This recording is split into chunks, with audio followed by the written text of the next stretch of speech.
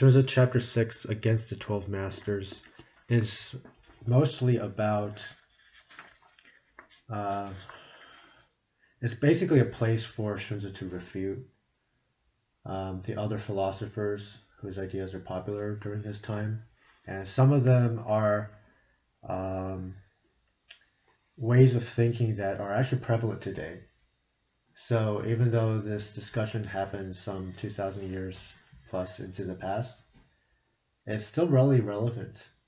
And this kind of brings to mind the proverb or idea that there's nothing really new under the sun, to quote from, I believe, Solomon in the Bible.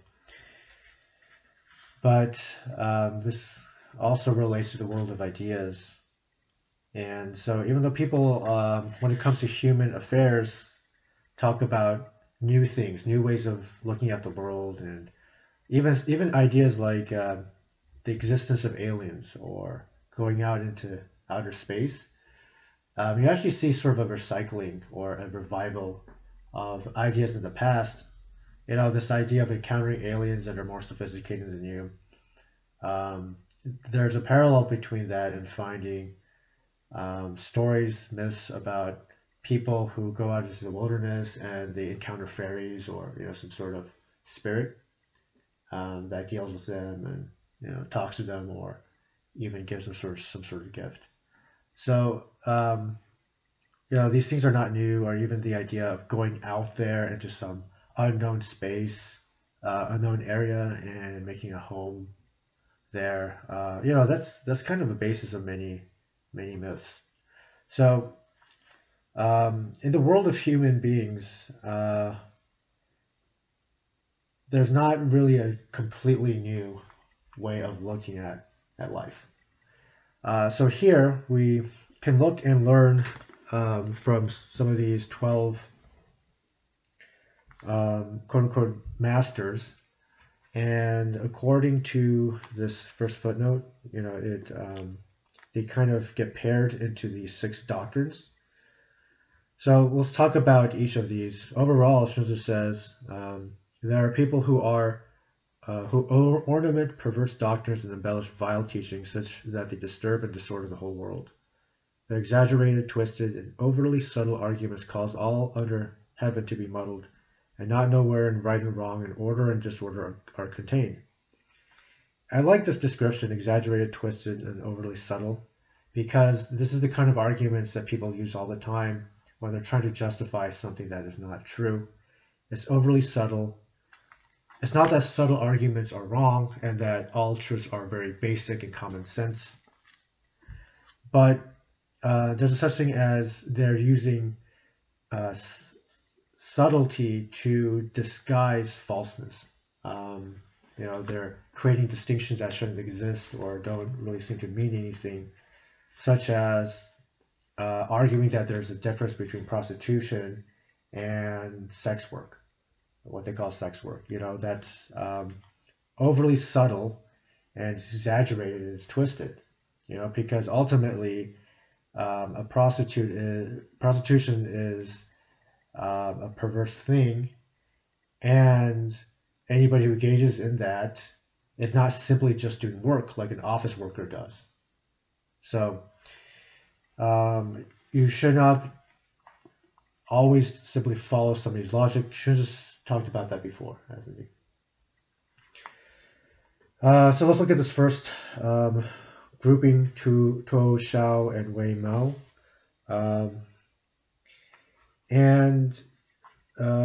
Let's see what Xunzi says about them. These men give rein to their inborn disposition and nature. They are at ease in license and arrogance and have the conduct of beasts. They are incapable of bringing about accordance with proper form or creating comprehensive rule. Nevertheless, they can cite evidence for maintaining their views, and they achieve a reasoned order in their explanation, so that it is enough to deceive and confuse the foolish masses. Such men are Tuo, Shao, and Wei Mao. All right, what's going on here? I like that once again we have a recognition that the masses of people, the multitudes of people, most people are foolish and they're easily deceived. Um, so, if you ever find somebody who purports to be a Confucian scholar and believes that you can simply, um, use a system where everybody ends up choosing their leaders based off of these candidates' argumentation to the people, you can tell that Xunzi is probably not going to be a fan of that. Okay, but let's look at what these views are. If you look at the description, basically we're talking about these kinds of people who say, look, don't cultivate yourself, just be who you are. So this is the manifestation of this kind of thinking today is extreme individualism. Just do whatever you want. Don't feel like you have to be one way or the other. Just go with things, go with the flow. This kind of sounds like what Taoism starts to become philosophically,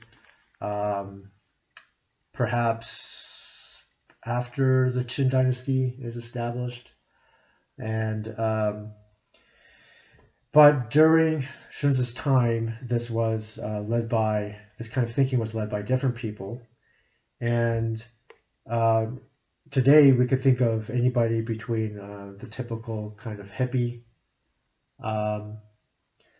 to people who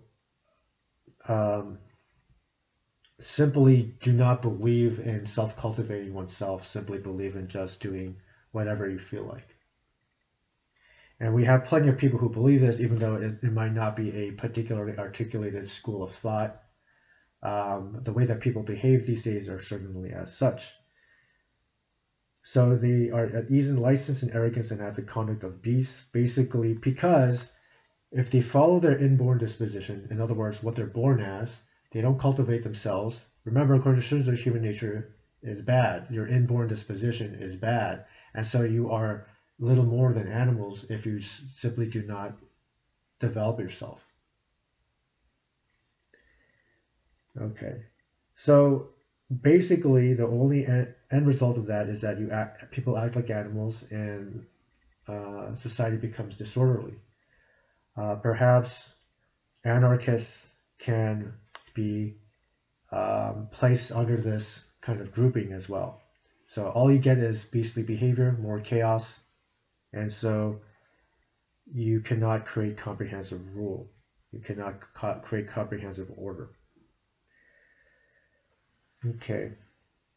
The next group, in contrast, resist their inborn disposition in nature. They go to great extremes and look upon what is deviant as beneficial. So they're kind of going to the other direction in terms of how they deal with their inborn disposition, and yet they still end up in extreme error. Line 15, with impropriety, they take distinguishing themselves from other people as supreme. They are incapable of, again, coordinating the great masses or making clear the great divisions of society. Again, they can still cite evidence for maintaining their views, and they achieve a reason order explanation. So just because people have reasons for things doesn't mean it's true. And if you come up with any discussion with people, people can come up with reasons and evidence for all sorts of things. It doesn't mean that it's true. And if you go onto social media sometimes and people have these lists of sources, it's really stupid. If you click on each of these sources, they don't really actually back up the point. And shame on people who do this, because they're just copy and pasting, and they're just hoping that the person they're responding to doesn't actually look up the sources or waste so much time in doing so. It's effectively, quote unquote, trolling them. So shame on those people. So they, in this paragraph, we don't really see directly what they're doing, but they are, according to the endnote, the footnote, they are cited, mentioned in chapter 3, line 223. So if you go to there, real quick, I believe I know what this is talking about. Yes, this paragraph where he is going against people who categorically disdain the wealthy and noble. in order to succor the poor and lowly. And so this is why he says they are incapable of making clear the great divisions of society. So from what we can gather is that these are some people who go against um, order in society, hierarchy in society. And so they go against this, and probably the way they go about this is to um, try to diminish as much desire as possible. Buddhism hasn't reached China, but a lot of the thinking in Buddhism is to decrease your desires, and some more absolute forms of that, perhaps you could say Zen Buddhism fits into this, is to simply get rid of all desires. And the idea is that once you get rid of all desires, then you can abolish things like hierarchy, and there'll be there will be some good order throughout the world. Now, Xunzi argues more articulately against this later, this idea that you can get rid of your desires, and he's very careful about that in a much later chapter, in the Correcting Names chapter. That's I think chapter 22, correct naming. So he discusses that more further, but these kinds of people, they really work on their inborn dispositions and nature, and then they go to great extremes, going the other way. So maybe they don't eat meat anymore. Maybe they give up things like, I don't know, onions or whatever. And this is how they distinguish themselves from other people as being better. And you kind of do see some of that today. You see vegans and that kind of thing. It's not that wanting to care for animals is a bad thing, but the issue is that what you're doing is you're taking something and you're going to an extreme with it that isn't natural and not either healthy or achievable. So to avoid animal products altogether is something that you couldn't really do in the past, honestly. It would be very unhealthy, and even what we consider to be herbivores are opportunistic predators. So sometimes deer will eat baby chicks if they can get to it, and what you find is these animals that supposedly are pure herbivores end up actually eating meat when they can have the opportunity to do so, because meat is a very big benefit towards a person's health. So we don't know exactly in this paragraph what these people are about, what their philosophy is, but Xunzi describes them as going to the great extremes against their inborn dispositions and nature, and they use that to become superior. But this is not something that can allow the masses of people to be coordinated, to be ordered, to find themselves in a harmonious society. So it simply doesn't work.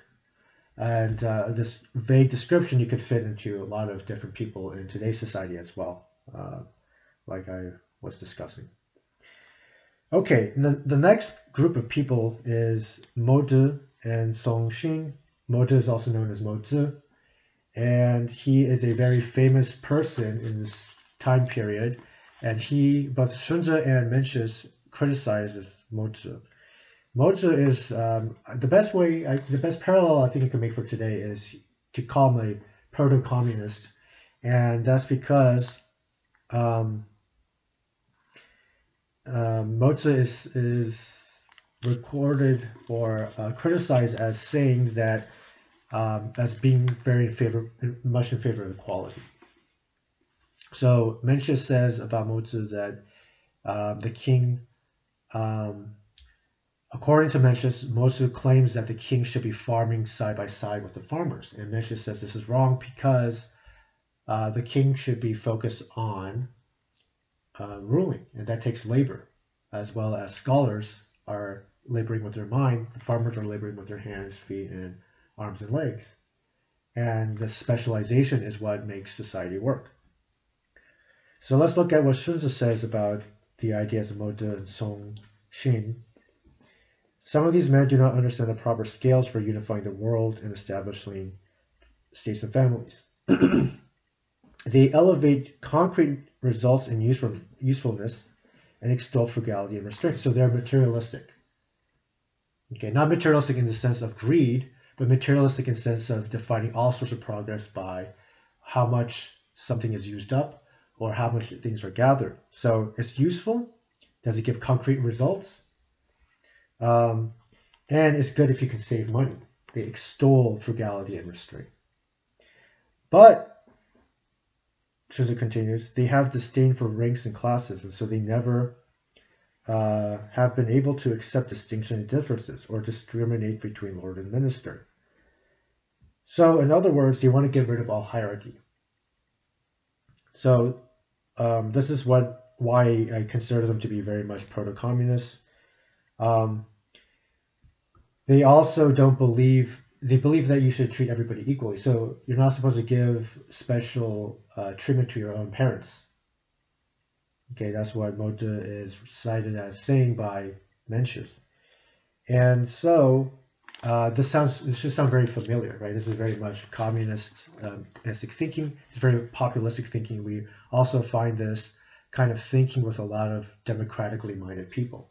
You know, people who uphold the equality found extolled in democracies. So they don't believe in distinctions. They don't believe in hierarchy. They don't believe that certain people are more important than others. Certain people are more important to you by virtue of them being your father or your children or your mother or your wife or husband. They don't believe that you should really make a distinction.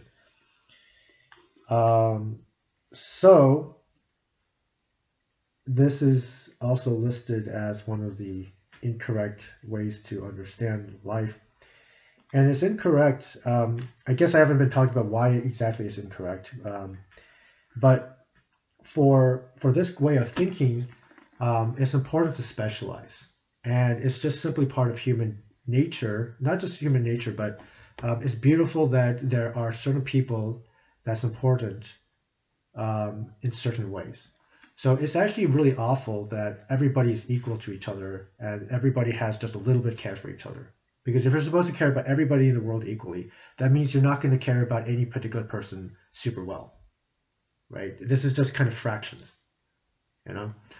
So there's only so much care and love you have to give, and you're going to divide that by 6 or 7 billion. That's not much. It's much better that we all have simply one father, one mother that we love in that way, and we have these limited number of children that we love in a certain way, and same thing with spouses in the other relation. Going back to the previous paragraph, why do you resist your inborn dispositions in nature? It's not that it's bad to go against what your born is, as long as you cultivate it in the right way. The problem is if you go into a direction that doesn't make sense. So if your whole life and identity is simply about never eating animal products, that's not going to lead you to great virtue, because there are more important things than that. And beasts are not as good as human beings. If you don't change your inborn disposition, well, I did talk a little bit about that. You'll simply remain like a child, a brat, and no much better than an animal. You might as well not be a human being.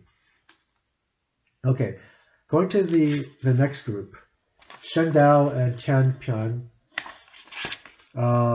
Some of these men exalt law, but follow no model. They look down on cultivation in front of innovation. Above they obtain the ear of their superiors, below they follow obtain a following among the vulgar. They speak all day with good form and elegance, but if you repeatedly scrutinize their word and investigate them, they are eccentric, and lack foundation, and cannot be used to set straight sets straight the state, or fix proper social divisions. Okay, again, these people can cite evidence and they can give some reasoning, and so it's enough to deceive and confuse the foolish masses. All right, this should kind of remind you, if the previous paragraphs have remind you of certain liberal groups, this should remind you of a lot of conservatives today. They exalt law but follow no model. They look down on cultivation and are fond of innovation. Okay, this sounds like the very business-minded kinds of conservative voters. So what does it mean to exalt law but follow no model?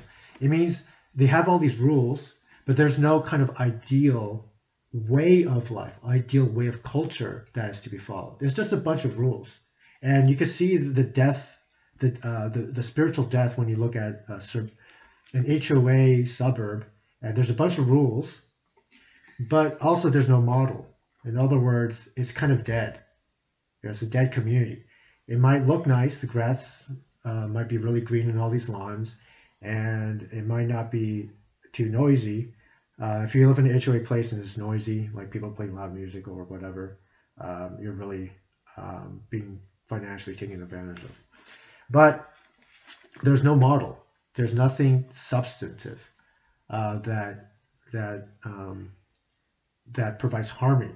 There's a difference between harmony and peace. So these rules might be able to give peace, but they certainly cannot provide for harmony.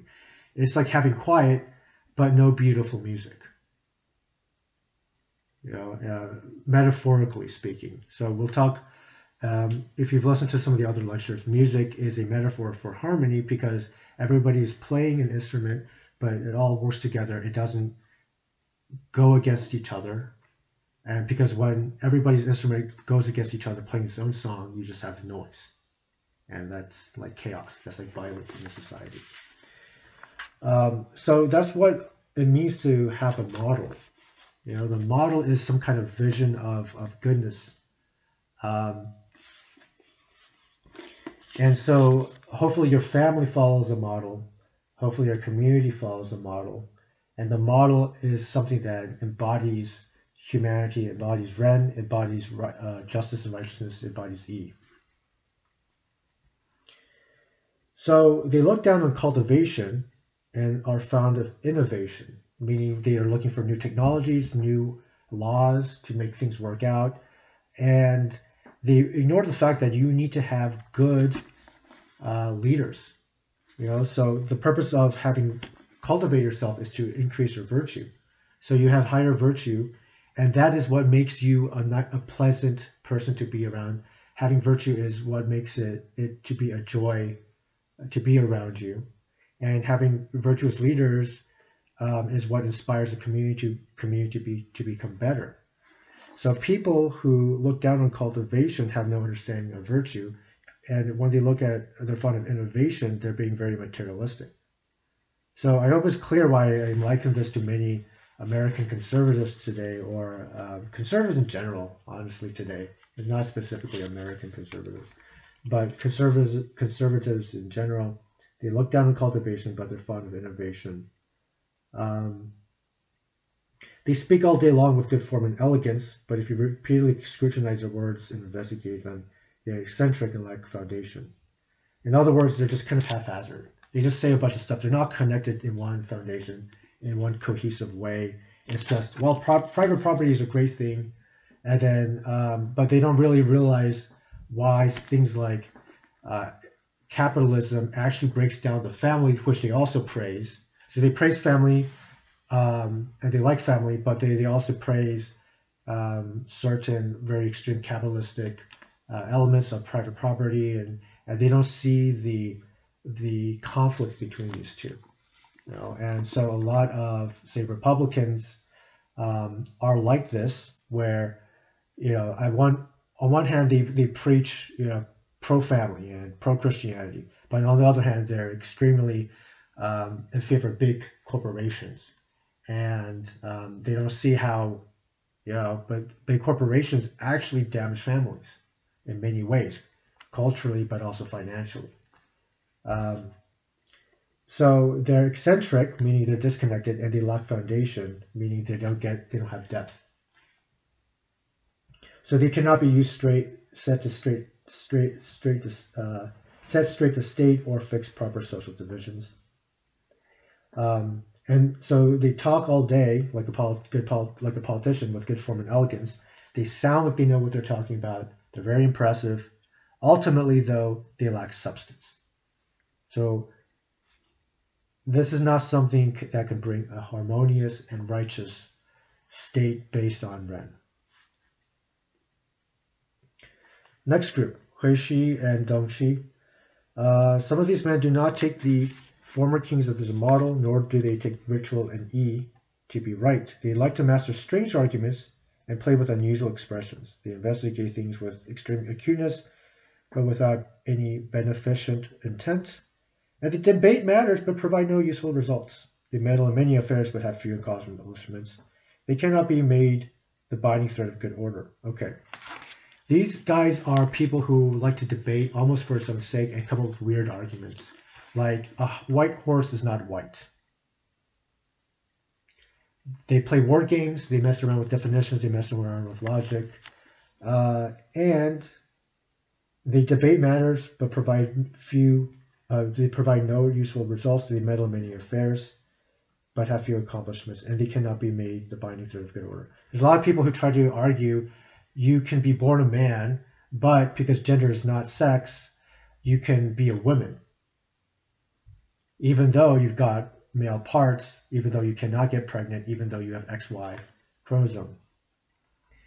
And so they meddle in affairs, but have few accomplishments. They cannot be made the binding thread of good order. Why? Because they're not operating in truth. They're not operating in reality. They're not using sound logic. So you just get into weird positions in weird places. And these guys, they just want to exercise power ultimately. They're not actually interested in truth. They're not interested in making people happy.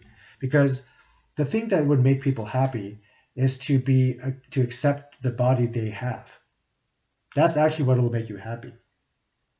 Because you can't change it. You can't actually get pregnant if you're born as a male. And you can't get somebody else pregnant if you're born as a female. These things don't work. And yet, instead of doing that, they suggest it's okay to get surgeries and hormonal treatments and completely rearrange society to accept these very small group of people who have some difficulty accepting their bodies. It doesn't make sense, and it's not helpful to anybody, to no one. Certainly not the people that are going through a very destructive form of surgery. Okay, now we get to this group that Xunzi calls the vulgar Ru, or the crude Ru. Basically, he criticizes Zishi and Mengke. Mengke is the name of Mencius, Mengzi, okay, Master Meng.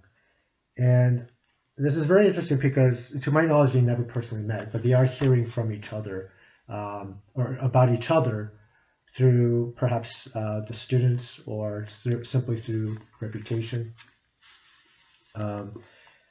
Mencius, to my understanding, never mentions Xunzi, but Xunzi definitely knows about Mencius. So he says of them, they roughly model themselves on the former kings, and the way of the former kings is central to the Ru philosophy. They do not understand the overall system, nevertheless their talents are many and their intentions are grand.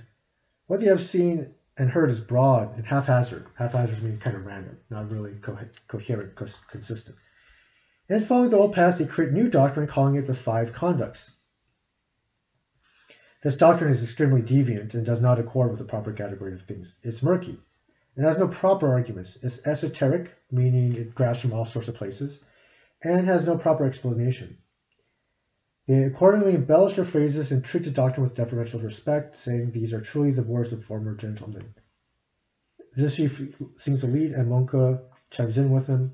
Zishi is the grandson of Confucius and perhaps the author of the Doctrine of the Ming, Zhongyong, or the Great Learning. Okay. The stupid scholars of this vulgar age yammer all about this and do not know the error they're committing. Consequently, they do not accept the accepted doctrine and pass it on, thinking of the gift of Confucius' Zigong to later generations to consist with this. Such as a crime as Zishi and Monko. Okay, so overall, his problem is that they take the name of Confucius, but it's not actually Confucian thought. It's not actually Wu thought. And that's a problem because people will listen to this and think they actually understand it. And that's a problem today because I also have to argue against a lot of people who have, like Xunzi is describing, their talents are many and their attentions are grand. So you have some of these professors at Harvard or, lesser named institutions, but they're professors there and they are, supposedly teaching the way. But actually, if you look at that, they're not actually teaching the way. They have, the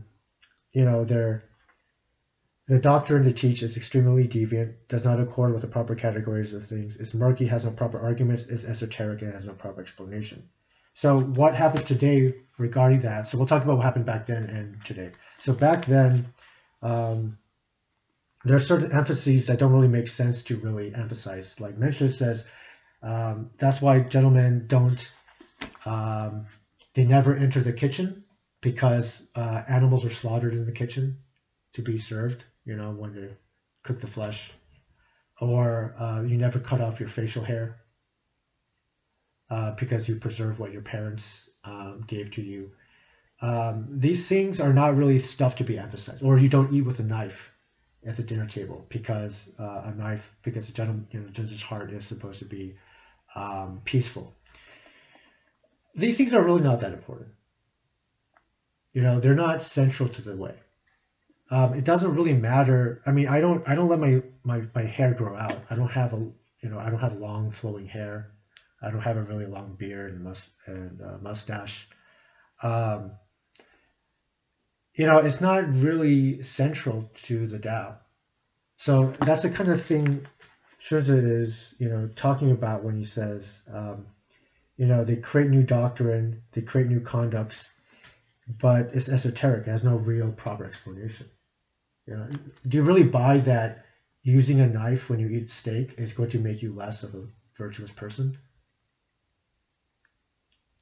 So I think that's the kind of thing, or going into the kitchen would make you less of a gentleman, right? I think that's the kind of thing that maybe he is criticizing. What about today? Oh boy, I've seen a few things. So one, there's some Confucian scholars that are really fixated on the environment, which of course is important, but if you just simply follow the Tao, if you follow the way of good government, you don't really have to talk specifically about the environment or wasting environmental resources. Related to that are things like vegetarianism. There are some Confucian scholars who are, people who supposedly know Confucianism that are all about vegetarianism and veganism. It's not really central to the way. So here, this is like this part about it does not accord with the proper categories of things. Proper categories of things relates to knowing what's important as a category and what's less important as a category. Animals are not as important as human beings. Other things that they do is they start to go, oh, can Confucianism work with democracy? And if it can't, then democracy takes priority. That is not the ways of the former kings, right? They clearly do not understand their overall system.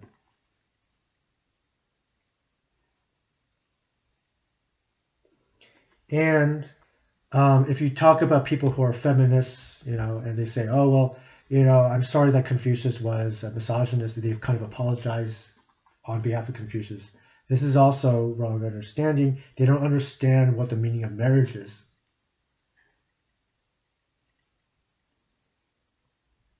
So they do not understand what the overall system is.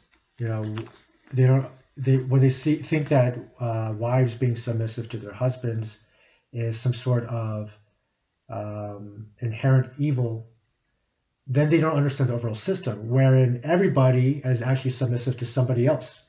Ministers are submissive to the lords, generals are submissive to their kings, and the Son of Heaven even is submissive to the mandate of heaven. Everybody is submissive to somebody else, and it's enshrined in ritual. And so everybody has somebody they follow, not just women, not just wives. So they don't understand the overall system. So whenever you see these people who are professors out there, they've got high positions and they've got the talent to obtain that professorship wherever, and they have all these books, but then you read those books and then you see a lot of modern thought in their book about how to live the Confucian way in modern life or whatever they're saying, then you know that these are vulgar scholars.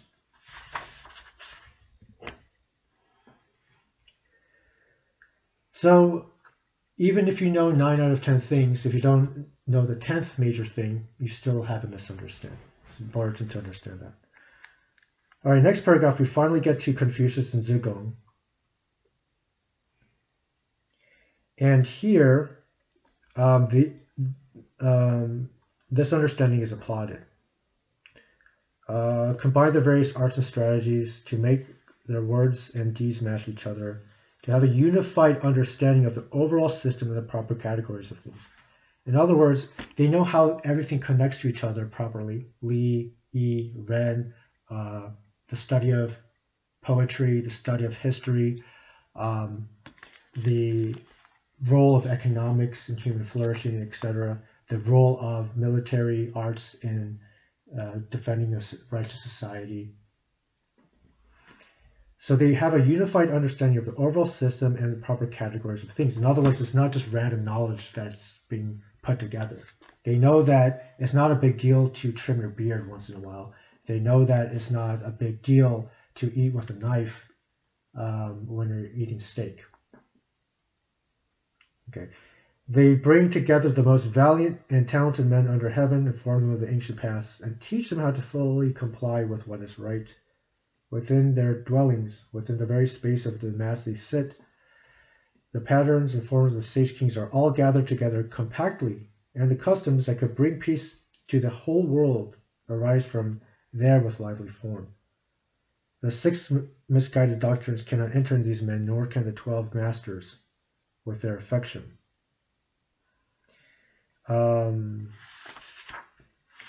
Even though they do not possess much of a spade's worth of land, kings and dukes cannot keep it with their fame. Fame in this case means a worthy reputation, not simply being famous. We're not talking about like the Kardashians. Okay, they're famous, but this is not what is meant here. If they had occupied even so much as a grand minister's position, then no single lord could keep them, and no single state could contain them. They would accomplish fame greater than the feudal lords, and no one would fail to want them as ministers. These men are sages who do not obtain power, and such men were Confucius and Zigong. All right. There's a few Zigongs in Confucian history. This one is not necessarily the one that we find in the Analects, although it's I'm just not sure at the moment. I'll save that for a later lecture. But here Confucius and Zigong are praised. Then the next paragraph we have Shun and Yu, and these are the men who are actually kings, and they raise and nurture people. They unify all under heaven and use the 10,000 things as their resources. None of they bring benefit to the whole world, even beyond their borders. None of the regions to which people have penetrated will fail to submit and follow them. Submit doesn't mean necessarily be conquered. What it means is that they follow their lead, right, culturally. Views such as the 6 misguided doctrines are immediately extinguished, and men as such of the 12 masters are transformed. In other words, you have these guys that are out there, they're smart, they're charismatic, but they're transformed into people who are better because the king is a person of correct understanding and great virtue. Now, what does the person of Ren strive for? At his greatest, he models himself on the controlling order of Shun and Yu, and at the least, he models himself on the Yi of Confucius and Zigong.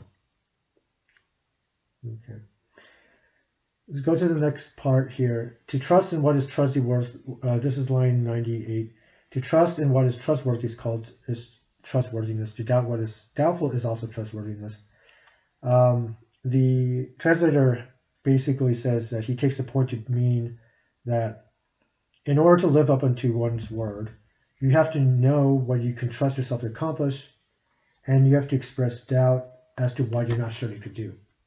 And this is something that you should do when you talk, even, not just make promises. So if you don't think you can make promises, you can say, I will try, I'm not sure I can. If you do say you can and you make no qualifications, you should do it. On the other hand, when it comes to speech, don't be in rush to answer. Don't be in rush to say something. Be careful about what you're going to say, and express concern. If you are concerned that you're not able to actually know what's true or not, just be honest about it. Just like I did with Zigong, right? I'm not saying I know. I'm 80% sure this is a different Zigong, but I only want to say it if I'm 100% sure. Or believe I'm 100% sure. All right, so trustworthiness doesn't mean you're a perfect person in your action, but it means to be honest in your communication. To honor those who are worthy is Ren. To treat as lowly those who are unworthy is also Ren. Okay, this is very important. If you meet somebody who is worthy and you treat them honorably, this is what it means to be Ren. You know? Whereas the opposite is not. So, to put in more understandable language, if you meet somebody and he doesn't have much money, but he's a good person, and you just kind of treat him lonely because he doesn't have much money, you're a bad person. And if you treat somebody as worthy, if you treat somebody who is, but on the other hand, if you find somebody who like that and you honor that person, then you are a good person. So you can always tell about somebody based on how he treats other people, and this is an extension of this idea, right? So if somebody is a good person and that person treats them honorably, then that person himself is a good person, right? If he doesn't, if he shows disrespect, you already know this guy is lacking in virtue. Okay. What one speaks in, it is fitting, this is called wisdom. I'm going to skip a few lines. He who speaks little but confirms with proper model and everything is a Xunzi. So you need to know when to speak and when not to speak. You need to know whom to teach and whom not to teach. Some people, they don't follow the proper model, and some people's words are perverse and murky, and these people are just petty men, regardless of how much or little they speak. In line 116, you have some men are smart but dangerous, and they can work harm with a spirit-like efficacy. They're clever at artifice and deceit. Their words are useless, but they argue for them forcefully, etc. Such men were severely prohibited in ancient times. They are clever but lack the proper model. They are bold but lack proper fear. They argue keenly, but their behavior is deviant and perverse. If someone to admire and employ these men, in other words, in today's terms, elect them, then they would indulge their taste for violence and spread it to the masses. Yet as rulers, they would be like somebody who collapses while carrying a heavy stone. So such people, with their words and their arguments, cause a lot of damage. And that is why these people are actually the worst people out in the world. It's not actually people who break into people's homes and steal stuff. It's people who argue for the wrong things and therefore create a more pervasive chaos that is more subtle, but longer lasting and more significant.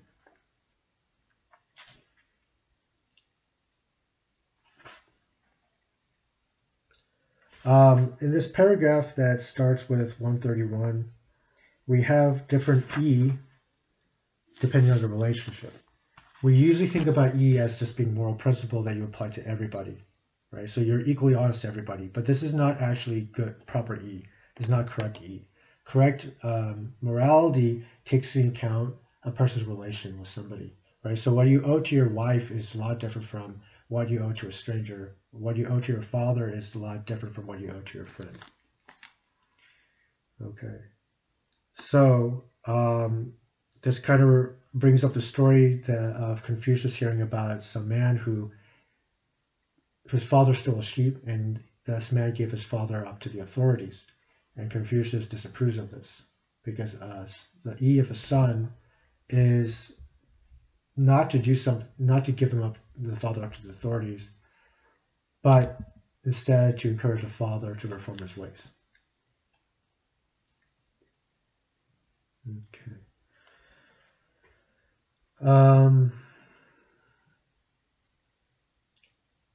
I like this line at 185.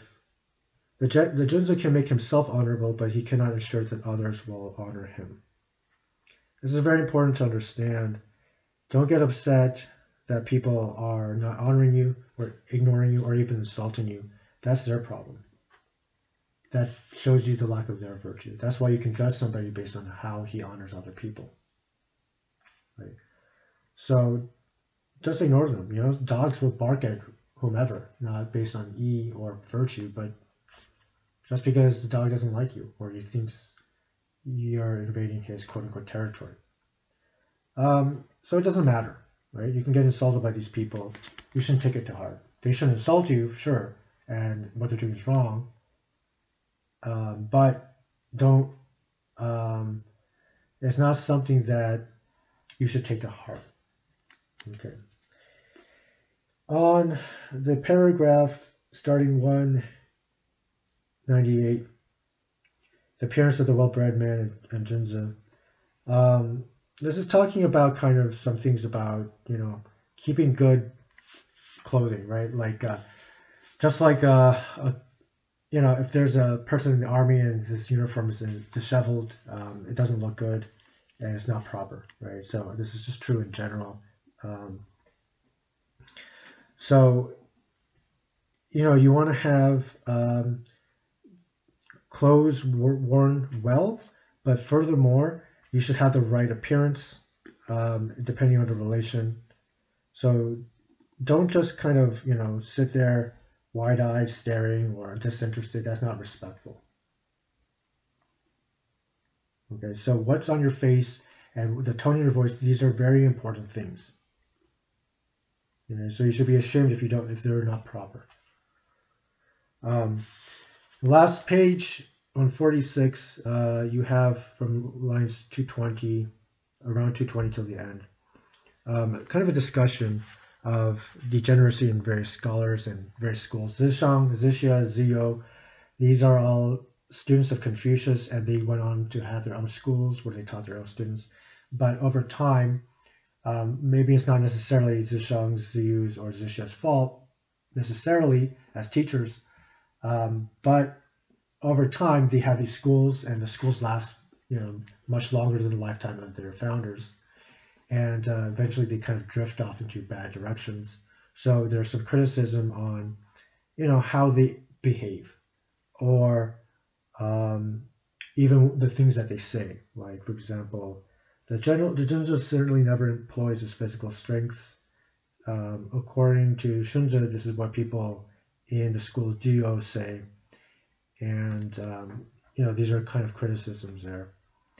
So you can learn a little bit about proper character, proper demeanor, proper behavior, proper tone in this section. So the true Xunzi is not so. He relaxes without becoming indolent, lazy. He works hard without delaying. He follows the true fount or foundation, which is the way to adapt to changes. In everything he obtains, and in everything obtains what is fitting, appropriate, and just. When he is thus, only then is he a sage. A sage is a very high level. Um, wait, is the ideal human being, even above the level of the Xunzi. And only certain people in history are compared or labeled as a sage. So overall, this chapter talks about what's wrong during Xunzi's time, but you can take some of that description and understand also what's wrong with the people of today, their wrong understandings, their deviant views, and even start to criticize them. But know that this is not part of the real, genuine Ru way, the Ru Dao, the Tao of Confucius, and the former kings.